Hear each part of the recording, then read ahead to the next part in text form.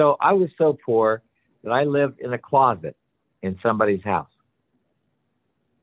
It was big enough for me to lie down in and have a single mattress in and have my son sleep there with me.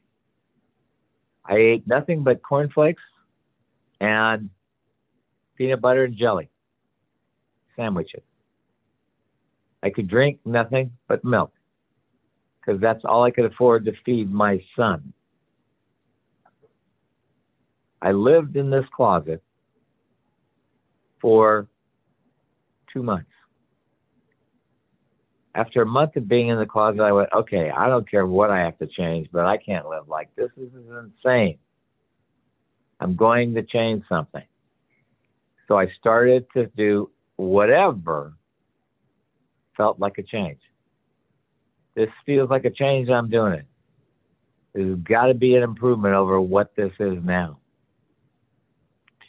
You have to get that you have to be willing to improve things in your life and function from the point of view, I don't care what it looks like, but it's got to be better than this.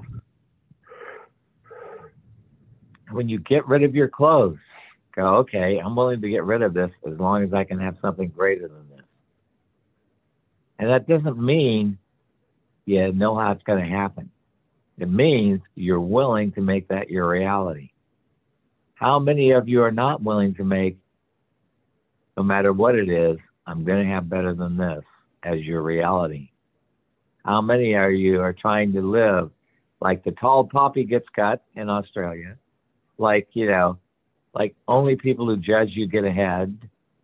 That would be Europe. Then you can have Italy where you're just like, I'll just be happy with a cup of coffee. It'll be fine. Or a glass of wine. Or a glass of wine and a cup of coffee. Or a cup of coffee and a glass of wine and 2 or 3 or 4 or 5. And it'll be fine. So everything you've done to have the fine of life instead of the joy of living, will you destroy and create all that? Right, wrong, good and bad, pot and pock, all 9 shorts, boys and beyond.